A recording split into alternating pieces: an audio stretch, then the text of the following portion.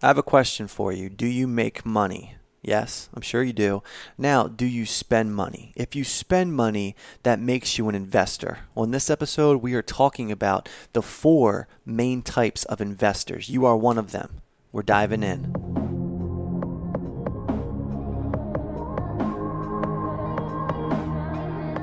Welcome to Success Convo. I'm Ryan Engel here with Kate Carlisle. We're going to go down the line and we're going to talk about these types. Now, I asked you if you make money. Of course you make money. You make money in some way, whether that's doing your regular job, whether you're talking about portfolio income, passive income. Maybe your grandmother gives you money at Christmas, and that means you spend money too. What we like to do is spend money. What we don't often like to do is make money. And in this episode, we're going to dig in here. We're going to talk about the types of investors, and it's going to clear up maybe what type you are. You ready for this one, Kate? I'm excited. Let's get to it. So let's kick it off. The first investor, the first type of investor is the spender. They get their money and then they spend their money on dumb shit. And you might be saying, well, how does that make you an investor? That's what you're spending your money in. If you're buying shoes, you've invested your money in shoes. Do you agree with this philosophy?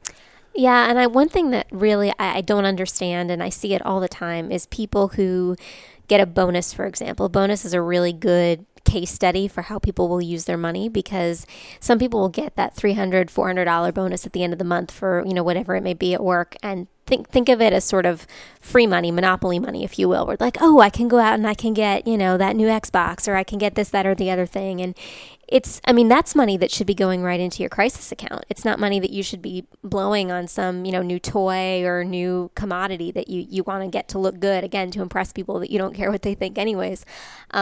But I see that all the time, and it really is just crazy to me. That's the ultimate spender mentality, is somebody who gets that extra money and just can't wait to use it on something fun. Dead on. And I can tell you a story. When I was a little kid, I had this friend, and he would get money from his grandmother. Your grandmother gives you Christmas. She'd give you $100. What'd your grandmother give you for Christmas? $500. $500. Kate grandmother gives her $500. My grandmother's give me $100. Either way, we love our grandmother. I'm sure some of us out there are lucky to get $1. We'll talk about my grandfather on another podcast. He was a department store owner, a very successful businessman in his own right. But very frugal with his money. So he would have liked this podcast.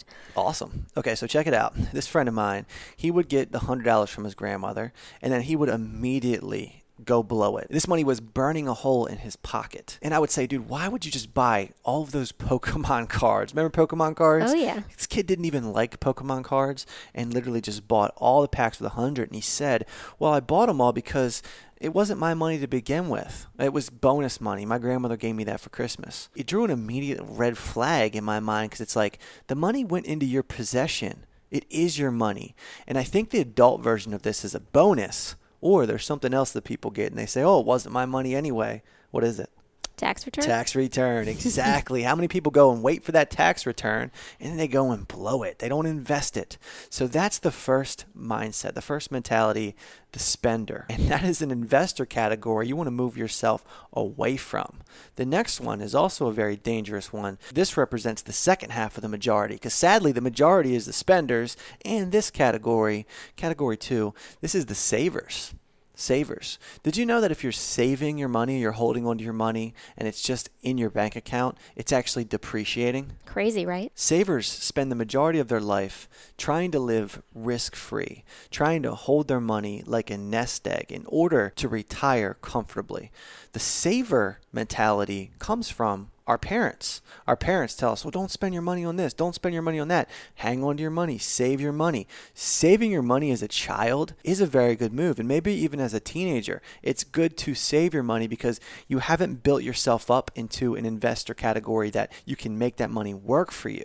Do you agree with this? Absolutely. And this was a category that I found myself falling into for a very long time, where I was very reluctant to take risks, mostly because I didn't understand. This was probably early college, where I didn't really understand, what kind of investments I would make if I was to invest. And so I was that saver. And it is, like you said, very dangerous, because if you're just sitting on your money's not working for you. And it's going to run out eventually if you're not investing it somewhere where it's going to accumulate and appreciate. And, people think, oh, I'm developing this nest egg. But again, if your money's just sitting in the bank, that, $500,000 that you've been saving forever and ever, that's going to run out when you retire. So absolutely, I'm fully on board with this as being the second worst. Yeah, and most people, they develop the saver mentality in their teens or as a child, and then they cement that saver mentality in their 20s or even their late 20s. Something will hit you, and you're sitting on a lot of money. Maybe, you're sitting on $20K. You've amassed $20,000 and you have no debt. Something comes along to wipe that money out, or you're too scared and undereducated about how money actually works to take that risk. I'll tell you a time that it hit me. I was a junior in college. I had some money saved up, and I bought my first iPod. Steve Jobs announced the iPod. I bought one. I went to the gym with my first iPod. It was an iPod Nano. It was silver and white. Some of you might remember this. And I was playing that while I was getting my workout on. As a bodybuilder, I couldn't help but realize how slim this item was, fitting right in my pocket, and I had thousands of tunes on there, thousands of tracks right at my fingertips, and I thought, this is revolutionary. This is changing everything. Who made that? Apple. They also made iTunes. They dominated the market with iTunes, and their stock was beginning to get hot. Had I known how to get into stocks, I would have easily put my money down on that, but sadly, we weren't taught about stocks in school. We weren't taught about taxes, any of those things. We always go into these rants. But no one took me under the wing and taught me how to invest. I remember calling my dad and said, Dad, I got this iPod. I mean, I'm telling you, it's revolutionizing things. My dad said, really? Wow, it does that. I remember buying him one for his birthday that same year, loading it up with Rush. Do you listen to any Rush? No. Okay, so this is from the 70s. I loaded up with Rush, Led Zeppelin, everything he likes. When I handed him that iPod, he goes, dude, this is crazy. Oh my goodness, he's taking it to work. He's listening to it, so thankful. Here we are. Neither one of us knew to invest in Apple.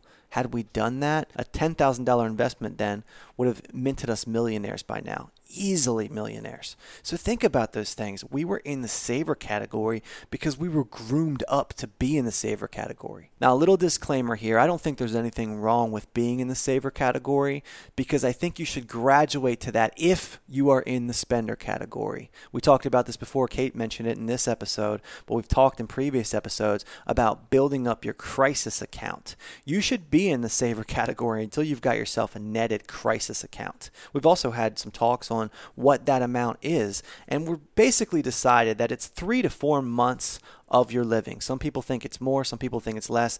To play it safe, I think it's 3 to 4 months. You really want to stretch it, make it a year of a crisis account. And then as a saver for a while, you might even graduate to a more advanced saver. One thing to note about the more advanced saver, they rely on a single force to grow their capital. That force is time. Because their rate of return is generally consistent, a saver's primary mechanism to achieve wealth is the interest. They invest and they wait. Some savers actually do well for themselves, but if you're ready to graduate to the next level of investor, you are going to become a speculator. If you read Wall Street books at all, read anything on finance, you've definitely heard this term. In short, a speculator is those who take ultimate control of their investment and they make riskier bets. They try to remove time from the element and shorten it. So these are the people who are always looking for that next high. They think that, it's all about being at the right place at the right time. It's all about luck. It's all about, getting your big break. And they're constantly looking for that next investment opportunity rather than diversifying their portfolio in the interest of, slow and steady, consistent gains. They're the people who will look at, the Googles or the Snapchats or the Facebook when Facebook first came out and dump all of their money in that, in hopes of generating a huge return. And sometimes it does work out for you, which is great. I mean, heck, you just were talking about Apple. If we had bought in on Snap, is not so hot right now, but if we had bought in on Facebook early, we'd be doing very well for ourselves. Sore subject, too soon. But so it can work out for you. The downside is you're taking a significant risk for the possibility of a significant return, but not a guarantee. And if you don't know what you're doing, if you don't have much financial literacy, if you don't really understand how stocks work, going into something that's that risky is, a significant leap of faith that you're taking and one that may not work out for you. So again, this is something that, once you've built up your bona fides and you've got some experience under your belt, maybe a good opportunity for you, but certainly not something to jump from, let's say, saver to speculator. one thing that I hear very scary, you've got the person who's kind of like a wannabe speculator. They don't even have a stocks account. They don't know how to trade, and they want that account so fast. As soon as they get the account, they're like, okay, I'm ready to spend my money, No, stop. You want to be a little well-read. And I do want to throw this out there and say that, a speculator is actually a term. It can be used for terminology. So if someone tells you that they're a stocks and real estate speculator, they're trying to categorize themselves there, though they may not be a full speculator, because if they're very well read, they are probably a little higher up the chain. They're just using that for terminology's sake alone. Higher up the chain, next level up. So you've got your speculator. What is the next step up? Kate, you want to tell us about this one? This is the specialist category, and to me, this is really the sweet spot of where you want to be. Unlike the speculator, this is not the type of person who is seizing the moment to go into one market versus the next and sort of looking for what's hot at any given point in time. This is the person who really spends the time and energy drilling down in a particular area, whether it be real estate, whether it be oil, whether, whatever the commodity, biotech, right. A particular field, and really honing their expertise and their knowledge to be able to invest smart in that field. Also having some diversification, but really, like I said, honing in on that one area.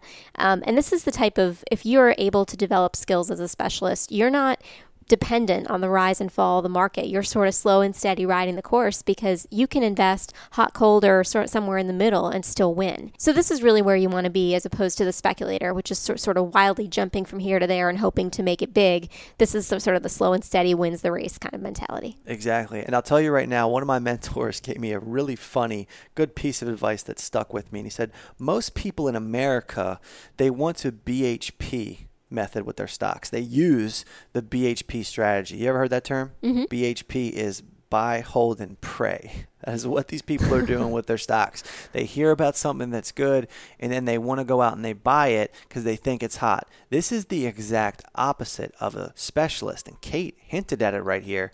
They know how to win in an up market or a down market. If you know how to win in an up market or a down market, you're most likely specialized in certain areas. Here's a great example. Warren Buffett, he does not buy into tech stock. You think that's crazy because tech is so hot. Think about the Facebook IPO. Think about all the things that are moving around the tech world and how fast you could get so much money. Well, Warren Buffett trades stock. Shouldn't he trade tech stock? No, because that's not his area of expertise. He stays within his zone of confidence, he calls it. And that is all about being a specialist. You can be a specialist in a few different areas. And I think you should definitely build your pedigree up so that you know a little bit about real estate. You know about real estate investment trusts. You know about ETFs, about some sectors. Have like 2 or 3 sectors. One thing that I give, just advice right across the board, when you're specializing in anything, grab the big 2. And the big 2 is 2 different types of fields that you know more. You know 80% more than the average Joe would know. Then that would qualify you as a specialist. Kate and I were joking a minute ago about Snapchat. It's kind of a sore subject for me because I did buy in on Snapchat pretty big. I didn't do that from a speculative place. And Snapchat actually has a lot more value than the market is showing as of now. Time of recording, we're under $15 a share. But why is it dropping? There are psychological positions and reasons behind why the market will go up or down. So you have to think about that. You could be the best specialist in the world and still get smoked in a certain category. Absolutely. So now we've covered the 4 main types of investors. And I've been chomping at the bit here because it's my big takeaway. I want to change the game with a new type of investor. Let's hear it. I'm calling this the savage. Ooh. The savage is very different. Now, hear me out here, and I'm gonna down talk the specialist a minute. We are in a very fast-paced economy. No denying that, right? Things are moving so quick. Mm-hmm. And we're in the internet economy. We're in the information age, which means we can get information very quick. Before, becoming a specialist would take years and years of research. Now, getting a little bit of an edge can be done if you know where to look. One of my favorite quotes from Gordon Gekko in Wall Street is, "The rarest commodity is information and where you find that information." It's very true. It's still a very rare commodity. You have to know where to look. Now, if you know where to look and you can gain enough information and get that 80% edge, and then you want to take the speculator plunge, because the speculator will dive in on risk. The specialist moves a little too slow for me, the traditional specialist. And the speculator, he's a little too wild for me. That's why the savage, and I want to go with another S because there's S trends. And, savage is a hot buzzword. I'm savage, muscle flex over here. So I think it's a very good position to take. And I want to end the savage with one specific quote, and I want to give it some validity here. You guys have all heard the quote, you don't want to have all your eggs in one basket. Well, Warren Buffett has evolved that quote into, you want to have a lot of eggs in a lot of baskets. What's he talking about? He's talking about grind. He's talking about hustling, working very hard so that you have enough information that you can specialize in more than one field right there. And that's the key to the fountain of youth too, continuing to take on new ventures. So you were dead on with that description, and I like how you're carrying through the theme of the S's here, but I think you just wanted to use savage in a podcast. Am I right? You're right again. Now let's see what you got for a big takeaway. I can't wait to hear. I know you're going to smash this. All right, so I'm going to throw another S at you for my big takeaway. Ooh. This one is Savage Queen? not so much, no.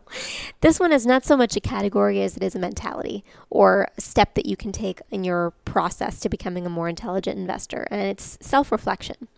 It goes a long way to be really honest with yourself about where you're at in your money journey. I've seen so many people make the leap from spender, so sort of willy-nilly actually gambling, going to casinos and going out for nights drinking on the town with friends and things like that, to speculator, where they're spending their money and they think they're doing what's right by plowing it into investments, but they don't know what they're doing, and so they're not making smart investments. That's probably the worst transition you can make. You're just going from using your money in a bad way to using your money in a really dangerous, worse way, because you really don't know where you're headed if you're dumping it all into stocks and don't know anything about the market. Taking a minute to really be honest with yourself about where you're at, what your level of financial intelligence is. And if you don't know a whole lot, that's okay. Everybody starts somewhere. But take the time. Don't feel like you see your friend, Joe Schmo over here investing in stocks and, oh my God, I got to be like him. He's doing so well for himself. I'm going to do exactly what he's doing, because chances are he's been doing that for a couple of years and has fallen on his butt a couple of times trying to get where he's at. So just really be patient with yourself and take steps, certainly, to be a more intelligent investor and to start using your money, making your money work for you.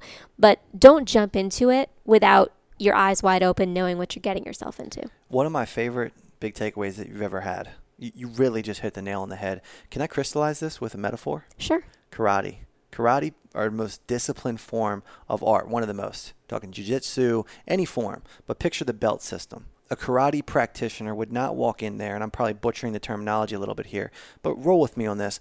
They would not walk in there on their second week of training and have the sensei hand them a black belt. I like this. Wouldn't make any sense, right? They would say, well, hold on. I know it takes me X number of years and discipline to earn this black belt. But in finance, there's plenty of people out there happy to tell you to put your money here, put your money there. You got nobody watching you, and you've got all these little incentives and things that you hear that you can move up. But if you're not a black belt, don't go in that ring. Don't step into that ring. That's an awesome metaphor. Let's take it one further. Let's say he hands that yellow belt or whatever belt, a white belt, a black belt, and then says, tomorrow night, you're going to fight the baddest fighter in the Cobra Kai fighter is going to be there. And there's no way in hell you're going to get in that ring. Don't do that to yourself in the markets. Build yourself up with true discipline. I think we're one of the only podcasts that are going to let that one in there, that are going to say it like that, because everyone else is willing to say, well, hold on, I've got a stocks course over here, and it's $600, and you'll be rich the next day. Yes, guys, you got to understand, and you just nailed it with that one, self-reflection, going with the S theme. I think with that ultimate metaphor there, that's just a mic dropper right there, so smash that one, Kate. Thanks. Thanks for being here with Success Convo. What you just heard was understanding money, the 4 types of investor. We can call it the 5 types now that you know about Savage, but we're going to leave that in there as a secret weapon. We are going to do a 3-part course called Understanding Money. You just heard the first one. Make sure you subscribe to Success Convo. Put wherever you heard this on notifications, save the blog, share the blog.